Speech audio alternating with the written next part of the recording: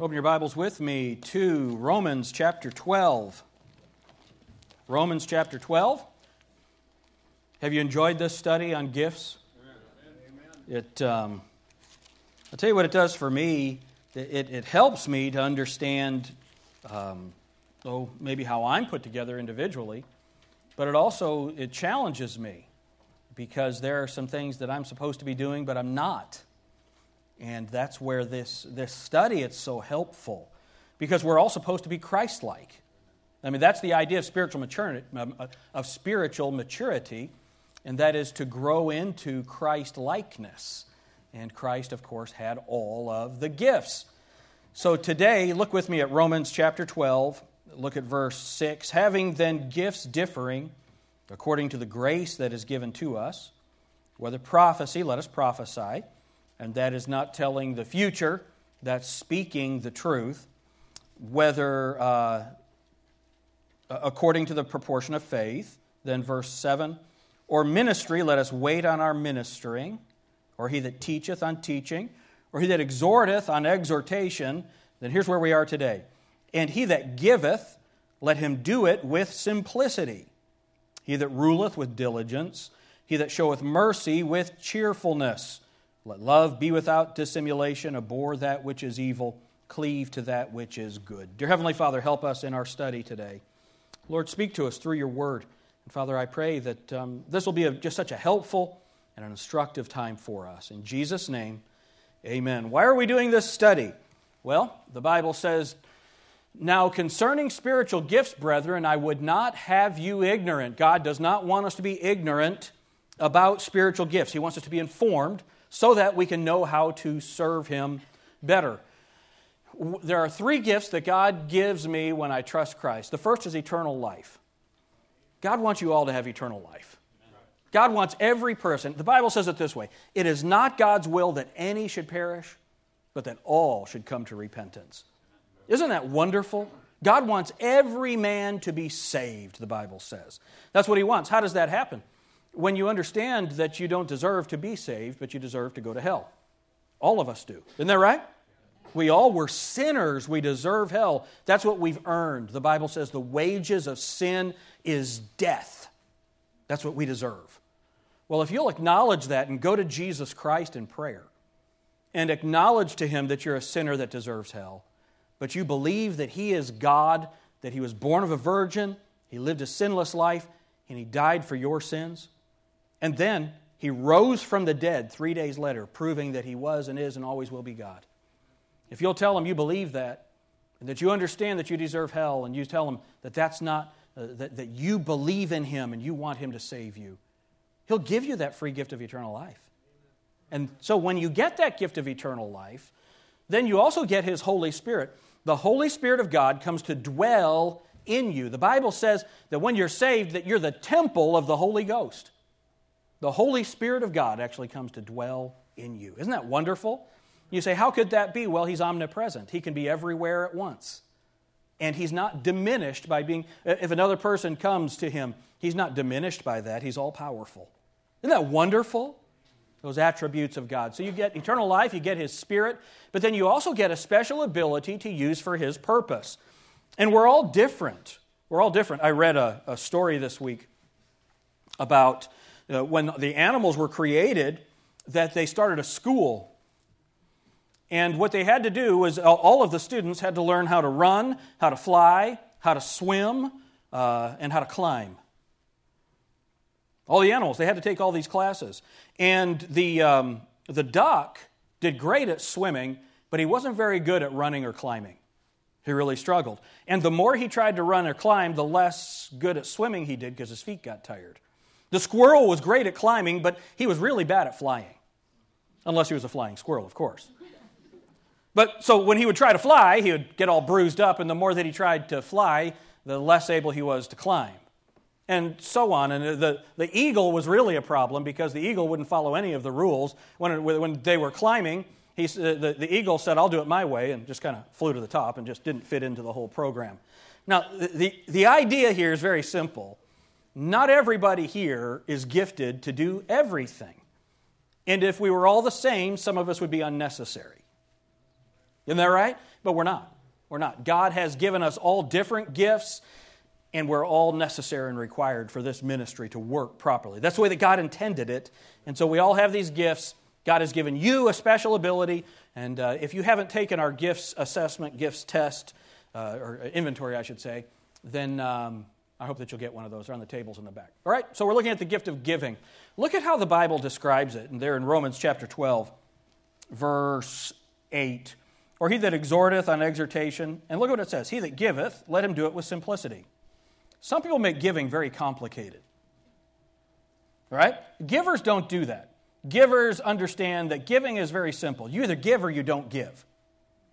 It's do it with simplicity. Now, when we get to the misuses, you'll see one of the misuses of the giver is making it too complicated. All right? So they're supposed to give with simplicity. The example of the giver in the Bible is Matthew. He had been a publican, and he had more to say about giving than any of the other gospel writers.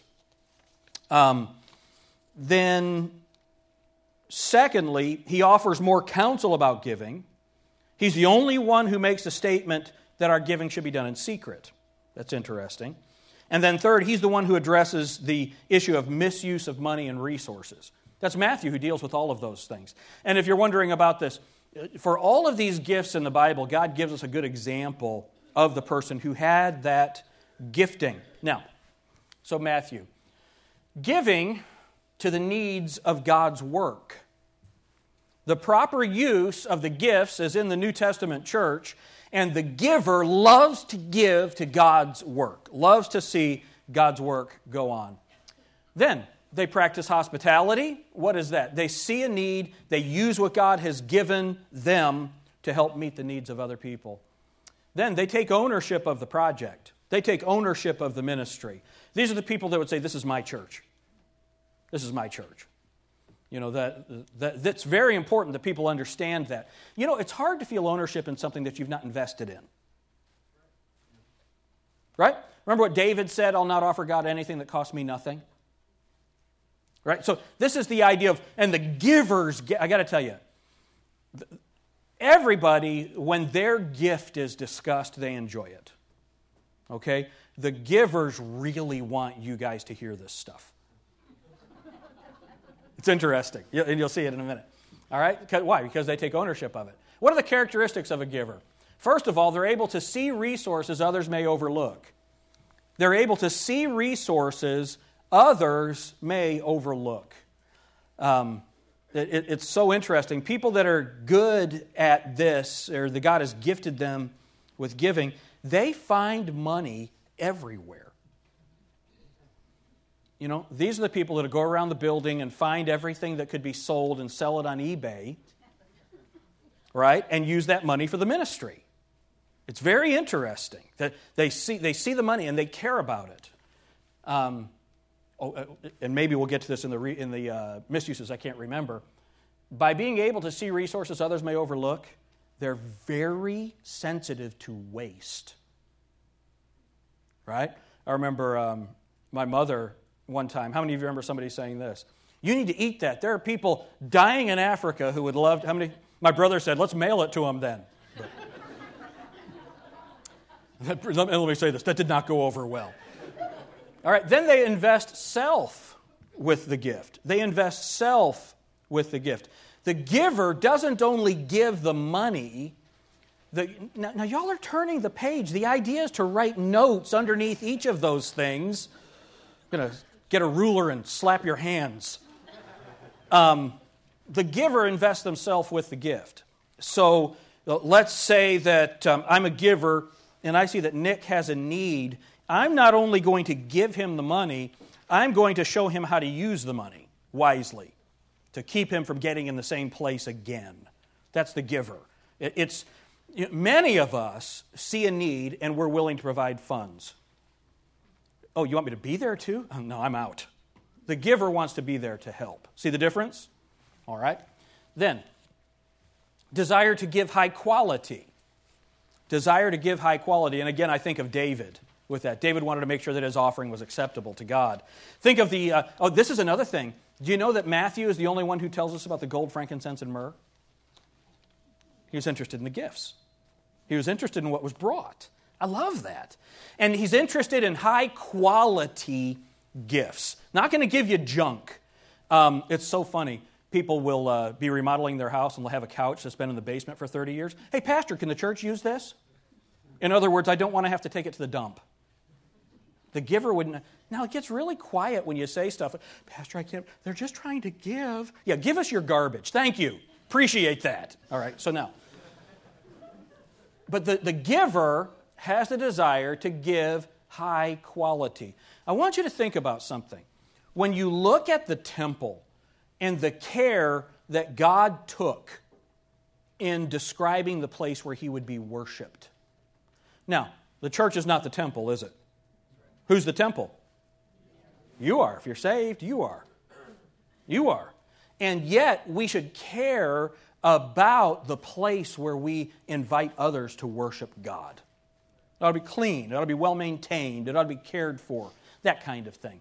All right? And they desire to give high quality. Then, they hope the gift answers prayer. They hope the gift answers prayer. There's nothing better for a giver than when they've provided something and they find out that that is a direct answer to prayer. Because the giver is trying to walk in the Spirit and meet the needs that God brings to them. It's interesting. So it's real important that their needs answer prayer. Or that their gifts answer prayer. Then they desire to give secretly. They desire to give secretly. Look at Matthew chapter 6.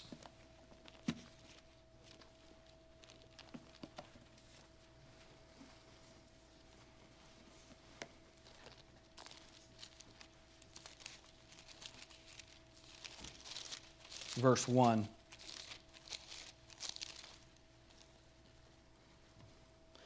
I don't know who gives what. That helps me to be able to preach to you.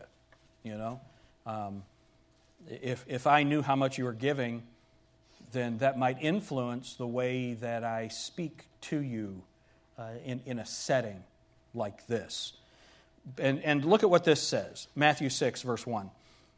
Take heed that you do not your alms before men, that you're giving, to be seen of them. Otherwise, you have no reward of your Father which is in heaven. So I'll pay for the building, but my name has to be on it. Okay? That's not what this is. Therefore, when thou doest thine alms, do not sound a trumpet before thee, as the hypocrites do in the synagogues and in the streets, that they may have glory of men. Verily I say unto you, they have their reward. But when thou doest alms, let not thy left hand know what thy right hand doeth, that thine alms may be in secret, and thy Father, which seeth in secret himself, shall reward thee openly. So the idea isn't that no one can ever know what you give. That's not the point of it. It's don't give to be seen of men. Don't give to be seen of men. Amen? So the giver understands that they're going to give to the Lord. When I mentioned waste, I had wanted to show you this verse. So this will go back under that first point under characteristics. Look at Matthew 25:29.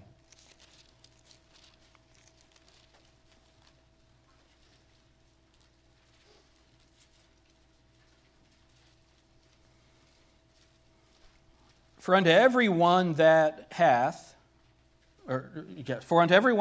shall be given, and he shall have abundance. But from him that hath not shall be taken away even that which he hath. And cast ye the unprofitable servant into outer darkness, there shall be weeping and gnashing of teeth. So what is this talking about? This is talking about Israel when the Lord returns. But the idea here is God expects you to do something with what He gives you. Remember the parable of the talents?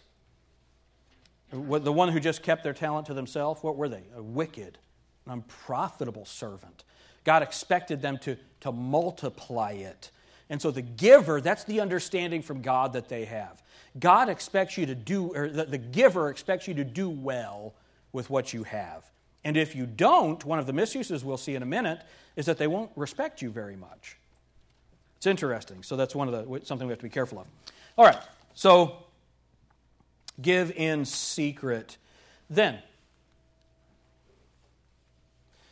they have a concern that giving will corrupt.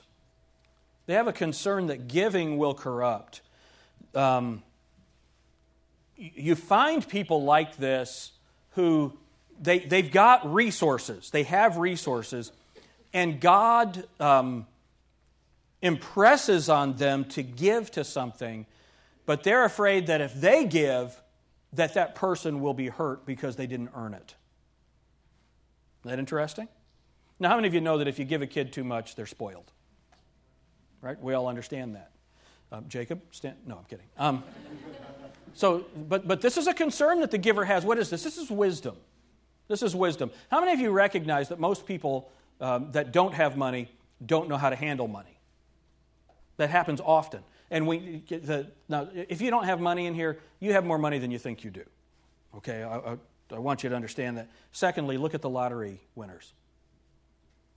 You know, if you study the lives of the lottery winners, most of them, their lives are destroyed. The Bible talks about that. Don't look for, the book of Proverbs talks about it, to be wealthy quickly. And the giver gets that. The giver gets that. So they're concerned that their money will corrupt someone, so they're very careful with how they use it. Then, they exercise personal thriftiness. It's interesting how these people, many times, they have money, and yet you probably wouldn't know it. They don't flaunt what they have. They're very careful with their income. They practice thriftiness. And the opposite of practicing thriftiness is, man, they cannot stand it when people waste money. I can't believe you spent that much money on that. That would come from the giver, all right? Then, they use gifts to multiply giving. They like to give to projects that will carry on. So, like the people who built this building. I'll bet you in heaven, I don't know that they know what's going on down here, but if they did know, I'll bet you they'd be thankful that we're having church here today. You know, that's the idea. They're giving to things that'll last or live on after they die. They're important in that. Then, they confirm the amount with counsel. Because they're careful about money, if they don't know how much something costs or how something is worth, they'll find out before they spend it. So let's say that I come and I say, okay, men, we're going to do this project in the church, and it's going to cost $20,000. The giver is going to come to me and say, okay, Pastor, what are the details? All right, did you check to see that that's the best price? And then what will happen is sometimes they'll say, I think I can do better. And do you know what the pastor says? Praise God. Run with it. That's the giver. The giver is very interested in confirming the amount with counsel. Then, they take joy in being part of the ministry they are giving to.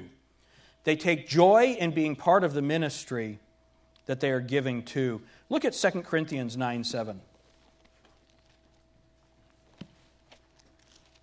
Now, let me say this. If you're a guest here, sometimes what happens is people go to church and they say, all they ever talk about at church is money. How many of you ever heard somebody say that? Right? You need to know, if you're a visitor here, this might be the first sermon I've ever preached on giving. We talk about giving when we give reports and things like that, but we just preach through the Scriptures. So if you're a guest here, we're just trying to tell what the Bible says about giving. Amen? That's what we're doing, and so you can come back and hear another sermon another time. All right, so 2 Corinthians 9:7.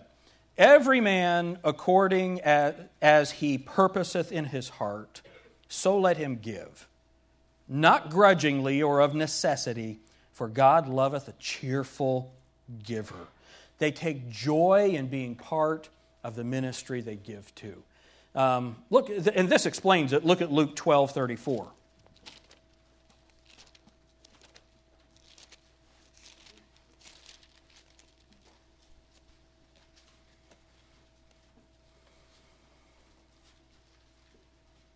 For where your treasure is, there will your heart be also.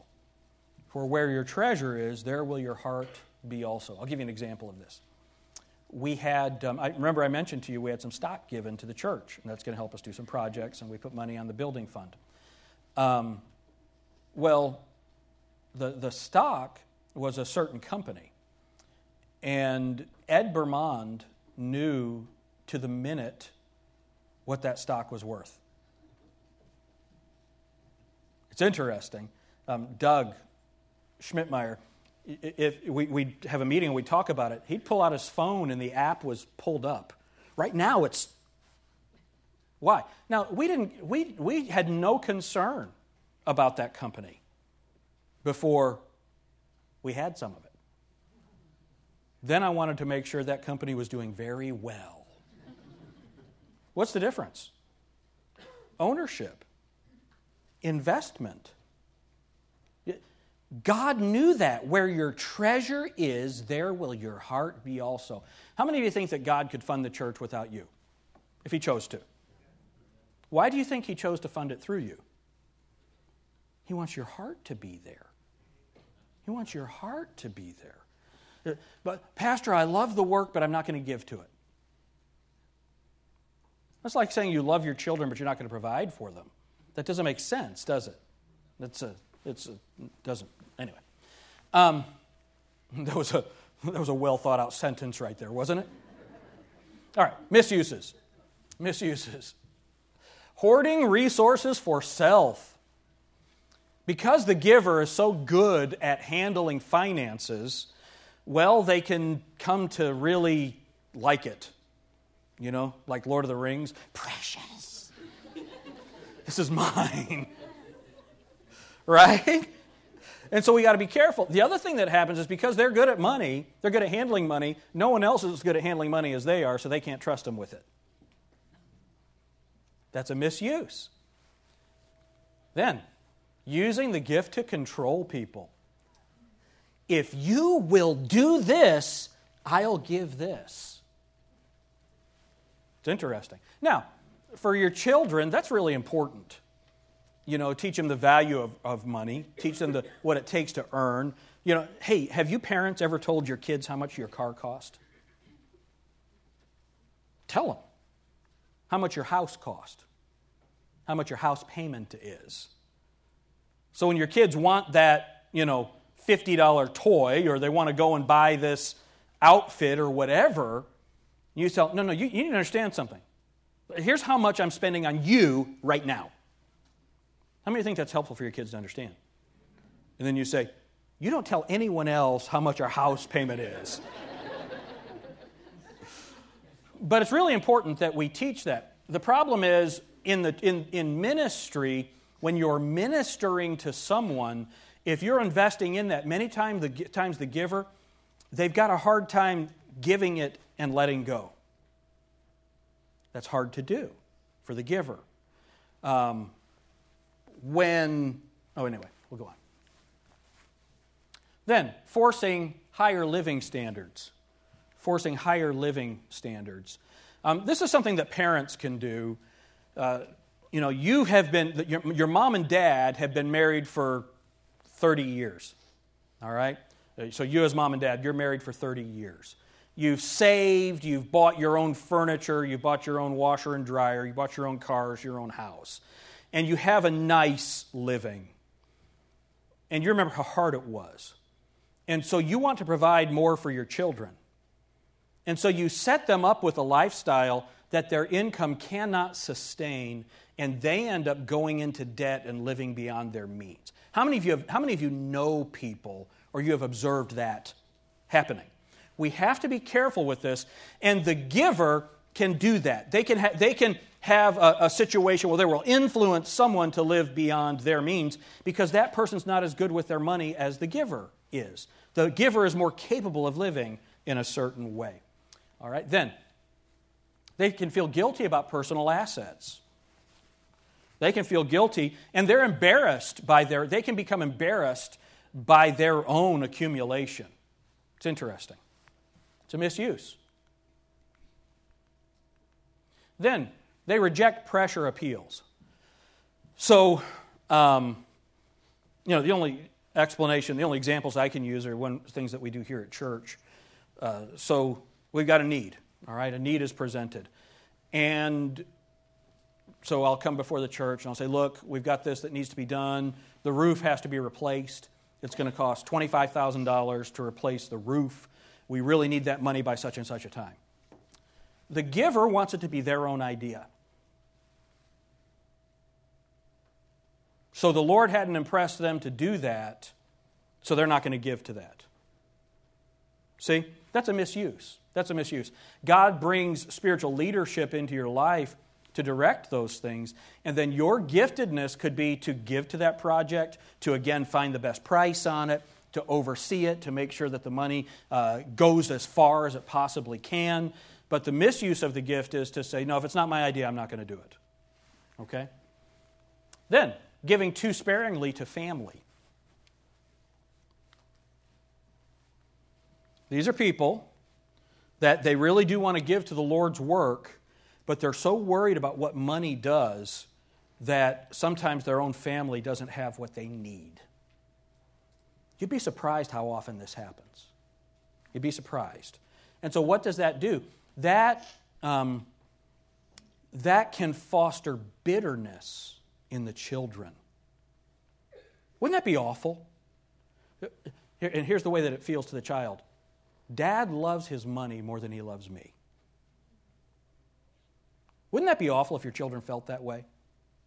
Now, the flip side of that is, oh, give them whatever they want. They're just babies. Somewhere in between there is what God wants. Amen?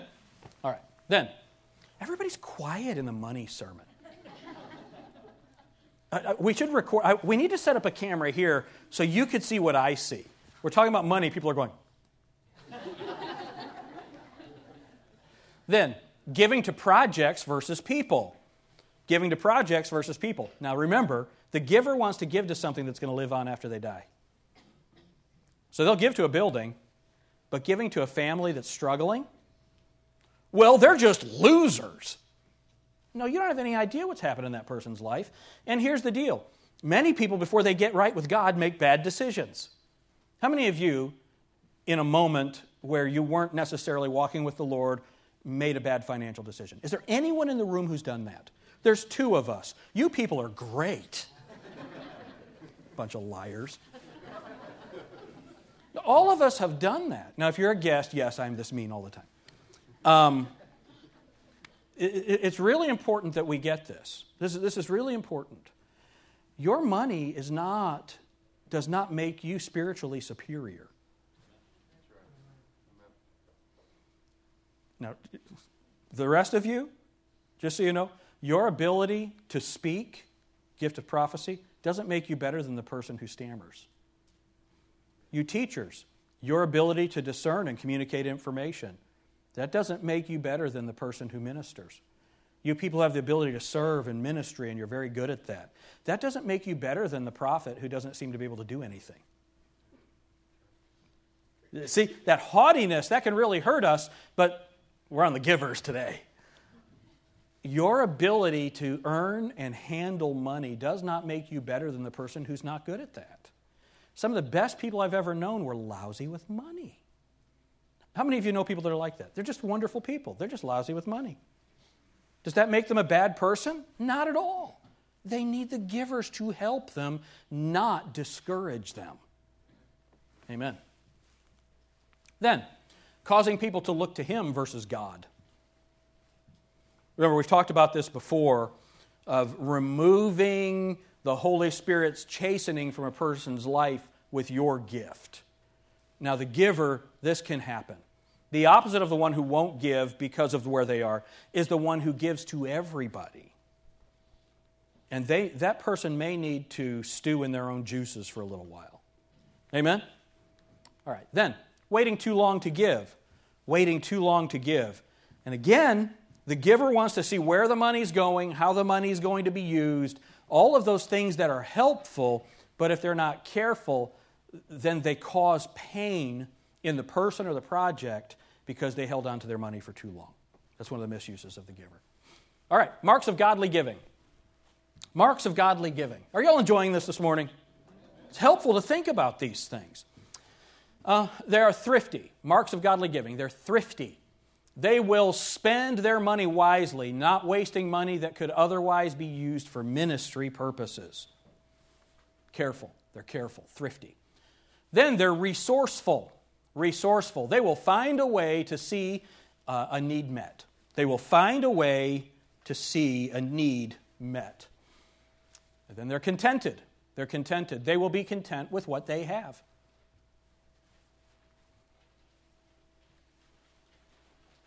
Contented. They will be content with what they have. Then punctual. Punctual. They recognize that it is better to meet a need quickly than to allow a need to grow into an even greater need that requires more resources. So the Spirit-filled giver knows when to give that gift. All right? Then they're tolerant. The Spirit-filled giver is tolerant. They can often give and take in areas where others sometimes find it difficult to be flexible. And they're cautious. They often research carefully their investments. They're cautious. Then they're thankful. They appreciate what they have and are grateful when they are used by God to meet a need. They're thankful. Look at 1 Timothy 6.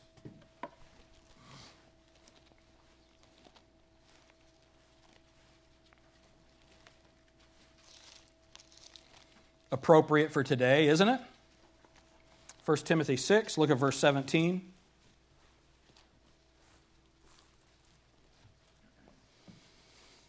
Charge them that are rich in this world, that they be not high-minded, nor trust in uncertain riches, but in the living God who giveth us richly all things to enjoy, that they do good, that they be rich in good works, ready to distribute, willing to communicate, laying up in store for themselves a good foundation against the time to come, that they may lay hold on eternal life.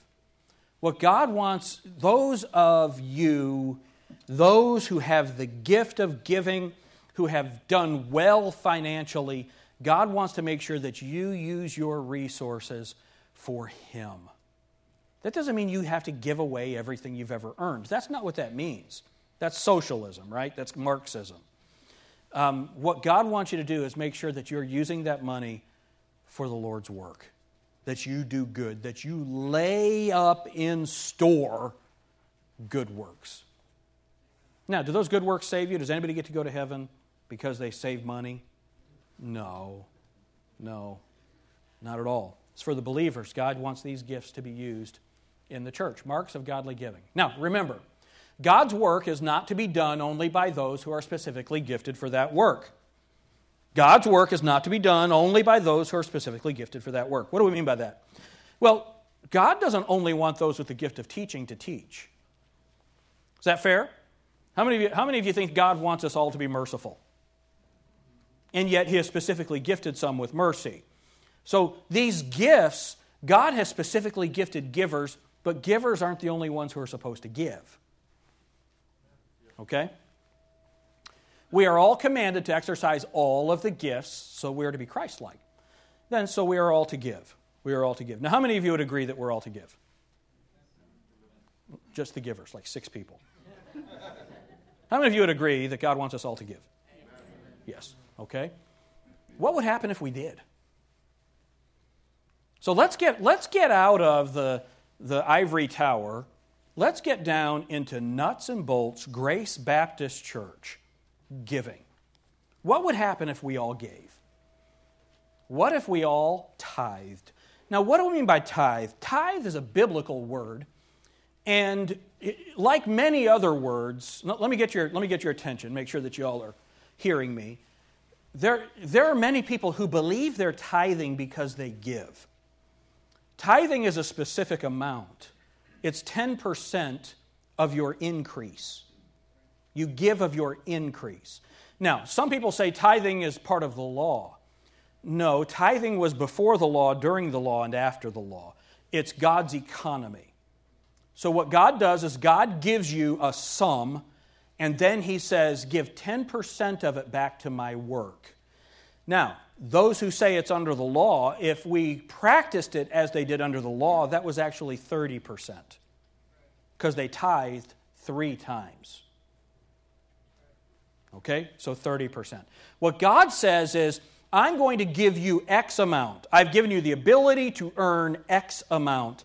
I want you to take 10% of that and give it back to me. So there's something that we need to understand. We're all supposed to give regardless of circumstances. And that's the idea. That's the beauty of God's plan. 10% causes the same pain for everyone. And let me say this. All of us live on what we have. Is that fair? We all live on what we have. Do you know what my proof for that is? Everyone in this room is alive. We live on what we have. Is that fair? Now, some people live better on what they have than someone else. But we all live on what we have. How many of you believe that God provides for you? And you could not have anything if God didn't provide it. Is that correct? And so what God says is bring all the tithes into the storehouse. In the New Testament, Paul said on the first day of the week, bring it into the church. We're supposed to bring that into the church house and then distribute it for God's work. That's God's plan. Tithe is 10%. Now, again, many people believe that they're tithing, so they make X amount per month. And they look at their check and they tithe off of their check. But what's been taken out of that check is their retirement, their taxes, all of those different things. So they tithe on their bring home. So what does that mean? That they don't believe that having a police department is increase for them. They don't believe that having roads and water is increase for them. They don't believe that having schools and opportunity and all of the things that our taxes go to, a civil defense, a national defense, all of those things that the money goes to, that's all a benefit for us as a nation. Now, how many of you would agree that your tax money is not used wisely? How many of you would agree with that? That's not the point. I think that would be the universal understanding of everyone in this church. If you don't agree with that, see me afterwards. All right? So we all get that. And yet, when you get paid, that is your increase. Your earning is your increase. So often people say, should you tithe on the gross or should you tithe on the net? You need to tithe on your increase. That is how much you earn. You should tithe on that. Tithe is 10%. If you make $50,000 a year, then how much would your tithe be?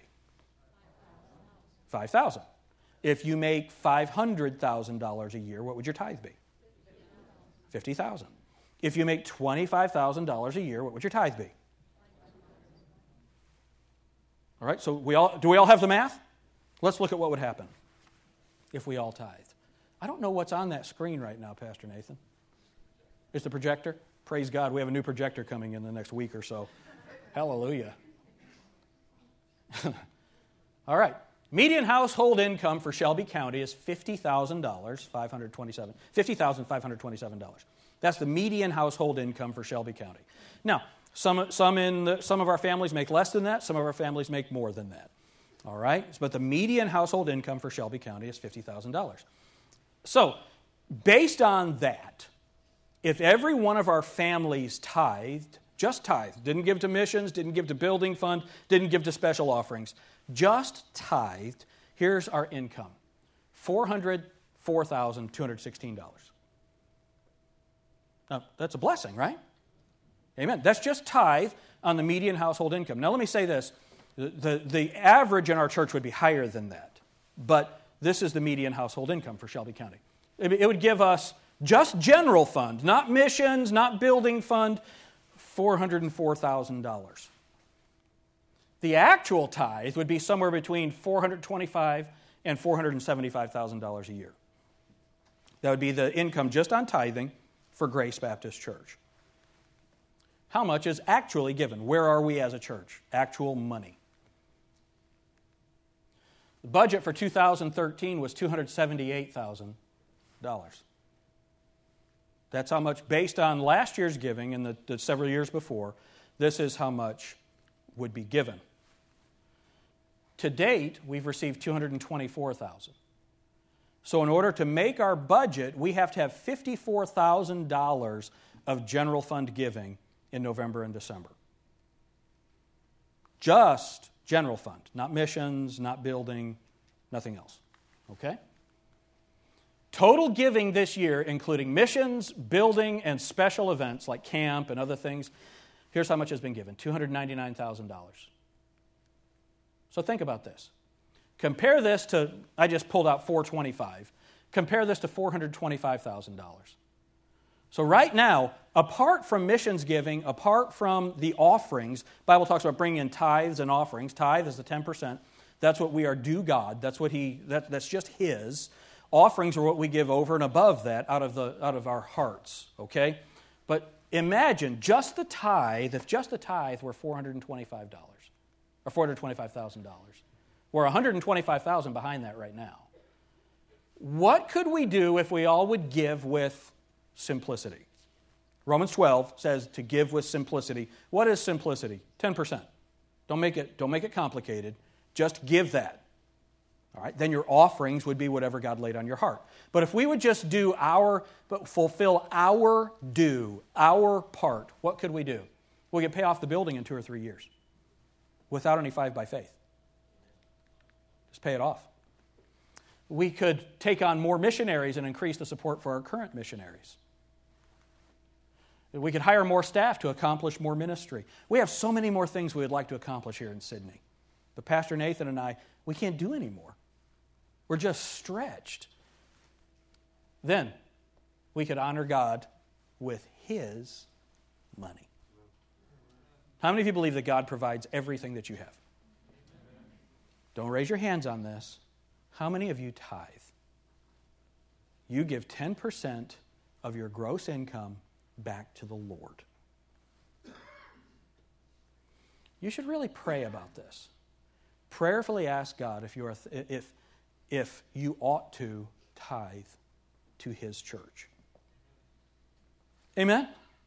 Now, I'm not going to tell you how much Laura and I give. I wanted to, but deacons thought it would be better if I didn't. Laura and I average a little more than 15% in giving every year. Ever since we've been here, that as long as I can remember, Laura and I have been somewhere around the 4th or the 5th highest givers in the church. Laura and I. How many of you think that Laura and I are the 4th or 5th highest earners at Grace Baptist Church? You say, what are you telling us that for? I just want you to know that we're trying to live what God tells us. And here's the good news. We have a great life. God, I think it was it Brother Ferry? Somebody said God's shovel is bigger than my shovel. You know, when I give to Him, what does the Bible say? Give, and it shall be given unto you. Shaken down, pressed together, running over. How many of you believe what the Bible says? And see, the issue is, and here's what people say. This is, I just love you so much. Yes, some of my motivation for doing this is I want more money to come in. Okay? Now, if you were the pastor here, you would want the same thing. There's a lot to do. All right? So that's some of my motivation. My primary motivation is we're teaching on the gift of the giver. And so we're talking about biblical giving. But my primary motivation is I want you to know the blessings of God. I want you to understand how wonderful life is when you are faithful. When you honor God with your money, God is so generous to you. Now, I got to tell you, the givers in the room, there are 2 different attitudes of the givers toward a message like this. The one attitude is, yeah, Pastor, get them! The attitude towards the giver, the one who's been gifted with giving, who's not giving, is all he ever talks about is money. It's interesting. It's all about where your spirit is. I promise you this, we will do the best we can with every dime that is given to Grace Baptist Church. I promise you we will. But let me say this. That's between us and God. It's all of our jobs to give, to fund the work. This is what I started to say earlier. There are many people in the room right now. You would be surprised if you looked at the person on the pew next to you. You probably think they're giving. Good chance you're wrong. A lot of people come to church, don't ever give a dime. Sit on the pews, use the water, listen to the preaching and teaching, have their children ministered to. They don't give anything. Nothing. How many of you that would kind of bother you?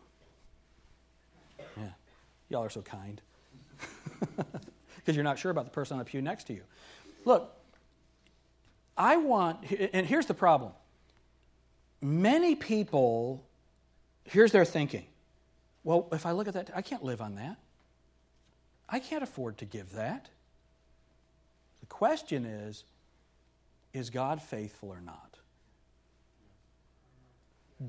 How many of you trust God for your eternal life? Well, can you trust Him about your money? He loves you. He loves you. He's provided you a church. Those who came before you provided you this building. Amen? And now we fund His work. It would cost millions of dollars to build what we have now, to rebuild it. It would cost millions of dollars. We don't have to pay for that. That's been given to us. That's been given to the Lord, and we have the opportunity to use it. All of us need to do our part. I think it's interesting. I would imagine that most people in this room are politically conservative. That you would look at the government, think that it wastes money, and that there are people that are on the government dole who are not doing their part, and that would bother you. Some of those same people don't give to God's work. Isn't that interesting? Do you hear how quiet it is in here? This subject is one of those subjects that when you talk about it, it just gets uncomfortable. But Larry Burkett, he's with the Lord now. Larry Burkett said, you show me a person's checkbook and I can tell you their spiritual condition. Trust God. I want you to think about something. Black Friday is coming Friday. Are you going to take the Lord's money and spend it on Black Friday? Because what we could do, we had our offering, we could bring the offering and have our ushers stand with that offering, and you could just take some of it with you to take a little bit more to go and spend on Black Friday. That was Pastor Nathan's idea. He's back there. Everybody look at Pastor Nathan. He's the one who said that. He's the mean one in this church, not me. Now, how many of you would say, I would never walk into the church office, take money out of the offering plate and go shopping with it? How many of you would say you would never do that? Okay, the rest of you can't ever be deacons or count the money. But you just wouldn't do that. Would y'all agree with me? You wouldn't do that. What God has done is, hey, Nick, come here. I know that Nick gives, so I'll use him for this illustration. You better be giving. If you don't, God's going to strike you dead, Ananias and Sapphira style. You're standing by me. Okay. Get both of us. Okay, so let's say that Nick makes $500 a week. Okay? So Nick makes $500 a week. So what God did was God gave him that $500, and He said, oh, and by the way, Nick, take 50 to the church for me. Is that fair? Is that what God says? Now, when Nick takes that to the church, he just gives it.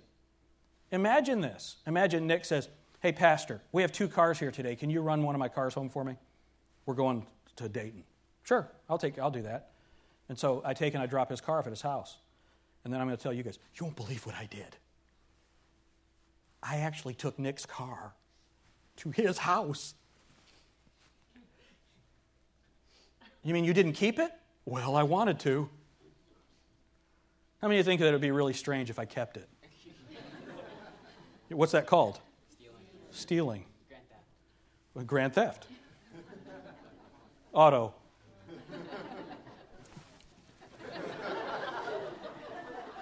Okay? Now, what is it if that money that God asked Nick to bring to the church, he takes home instead? What's that called? Stealing. Yeah, thanks, Nick. We really need to pray about this. What did God, through the prophet Malachi, write to the Jewish people? He said, you've robbed me. They say, wherein have we robbed thee? He said, in tithes and offerings. You've robbed me. So my question to you is, are you a faithful believer? Or are you not a faithful believer in the area of finances? Now, I know there are people that they don't understand the significance of the local church in God's plan, and they give to many other issues. And God's work struggles, just limps along, can't do what it needs to. If you want to give to those other ministries, do it after the 10%. Because that belongs to God and God's work, and His plan for this age is the New Testament church. What could we do? Imagine if we had more than $500,000 here for ministry. Can you imagine what we could do out of Grace Baptist Church? I want you to think about something. We send materials all over the world. I got a book today. A guy wrote a book. And so he sends me a letter and says, I listen to your sermons every week. This project couldn't have happened without you. Well, look, those sermons they listen to on the internet couldn't happen without you. Who pays for the internet? Who pays for the computers? Who pays Pastor Nathan's salary to put that stuff online? Who pays for the whatever they call the domain or whatever so that we can put it out? Who pays for all of that? You do. Or at least some of you do. See, God's plan is for all of us to be a part of that. Amen? Amen. Imagine what we could do out of Grace Baptist Church. Do you know what I'd love to see? I would love to see that as we celebrate the birth of Christ, that we don't steal from Him. Isn't that good? And that we give. We just give. We just give. I would like to see what happens in the month of December if every family tithed every week for the month. I'd be real curious to see our income at Grace Baptist if every family would simply take the part that God asked them to bring to the church and bring it. That'd be a really cool thing to see. Now, here's the deal. If you haven't been giving, we love you. If you never give, we want you to come. We want you to be here. This is not a business. Amen?